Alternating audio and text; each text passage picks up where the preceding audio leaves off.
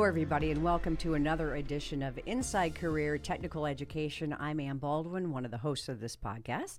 And I'm Jim Beloga, President and CEO of Porter and Chester Institute and YTI Career Institute. So, Jim, I know that you travel around. You're on various panels talking about your expertise in the skilled trades and all that you do as President and CEO of both Porter and Chester Institute and YTI Career Institute.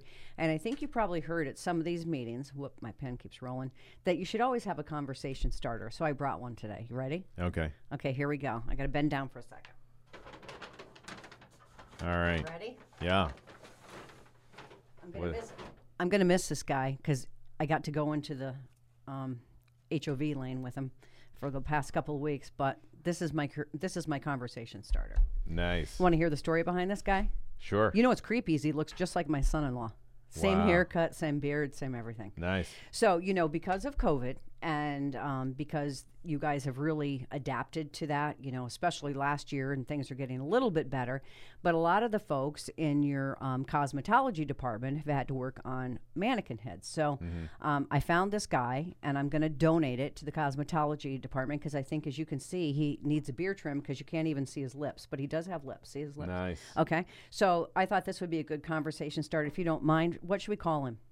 What's he looks like I would say he looks like a George. Okay, George. We're going to leave George here for this conversation. Are you okay with that? Yeah, we can leave him there. Yeah.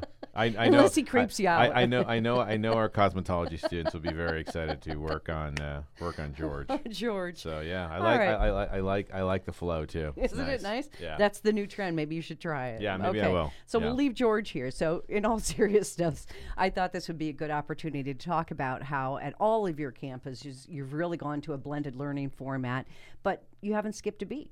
Right. No, I mean we're when the pandemic hit us, March 16th, 2020, we've basically pivoted, and here we are a year later, a little bit more than a year later, and it's predominantly lecture online, and it's labs on ground, and we've put a lot of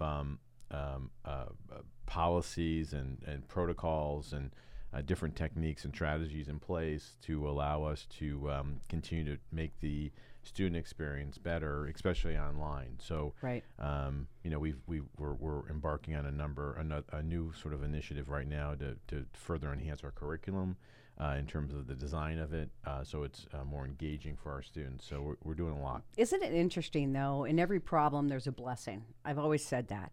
And part of, I see, the blessing here is that it's also added to some more flexibility for a lot of your students, because some of these folks are coming right out of high school. Some of these folks are adult learners. You've got veterans. You've got stay-at-home moms that want to reinvent themselves and start their career now that they've got their kids kind of raised.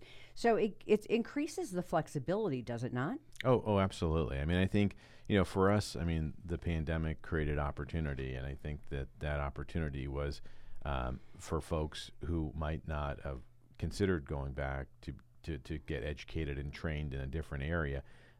Having this flexibility has definitely created an opportunity for them. So to your point, that person who might not have been able to get to a campus physically now can actually take those classes, based on a schedule in terms of completing their work, but also having the flexibility of attending the on-ground industry modeled labs that we have. And so, I think what we're seeing is that folks are they're excited about this combination. And I really think this concept of remote learning or hybrid learning and really remote work and hybrid work is really here to stay. It is. I think it was a quick trend to manifest during COVID, and I think now, we've been doing it for over a year now, and I think that process is really people have embraced it. Yeah. I think people have the behavior has started to change. I think it's just like mask wearing. I think depending on where you're at. I think that many folks have just gained a level of comfort with wearing a mask, and I think that's and trying to social distance, and and all those things. I think behaviors have changed as a result Right, of the pandemic. Yeah. right. Commercial real estate has it's gone down. People are, they're set up, they're ready. Right. And the good news is it's just as effective, they're finding. A lot of people had their questions about, remote learning or working from home, and they're finding that people are even more productive. Sure. You don't have the drive time, you don't have all these other components. You might have some kids screaming in the background or a dog barking, but Right. we can all deal with that, and I think Right. we've learned to. So let's talk a little bit about the start dates for some of your programs, Jim. We have our next start May 31st. Programs that are starting at that point in time are going to be our medical and dental assisting programs, our medical billing and coding, our respiratory therapy program, and our computer data management program. So those programs are all going to be starting on a 10-week term. And then we have a start on July 19th, and that really encompasses the rest of our programs. So the programs that I didn't already mention, it's going to incorporate those programs. And we then will subsequently have a start on August 16th, and that'll again be a 10-week start. So if you want more information on any of the programs that are offered by Porter Chester Institute or YTI Career Institute, go to their websites, porterchester.edu or yti.edu. Absolutely.